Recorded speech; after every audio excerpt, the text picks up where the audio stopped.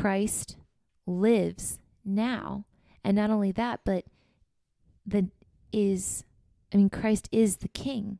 You know, his name is above every other name. Like, he's the one, he's the truth, and, you know, and he's alive in us.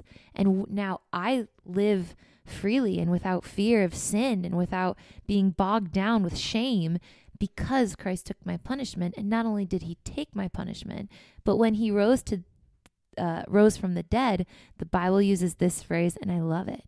It says, when Jesus was raised, he openly put the powers of darkness to shame because he defeated death.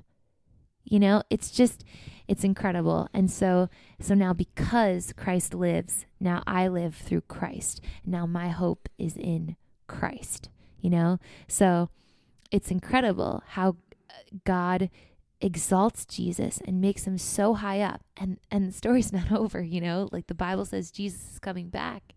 And there are things that are going to happen that our eyes can't even imagine, your brain can't even comprehend, of how we'll see Christ in his glory, you know?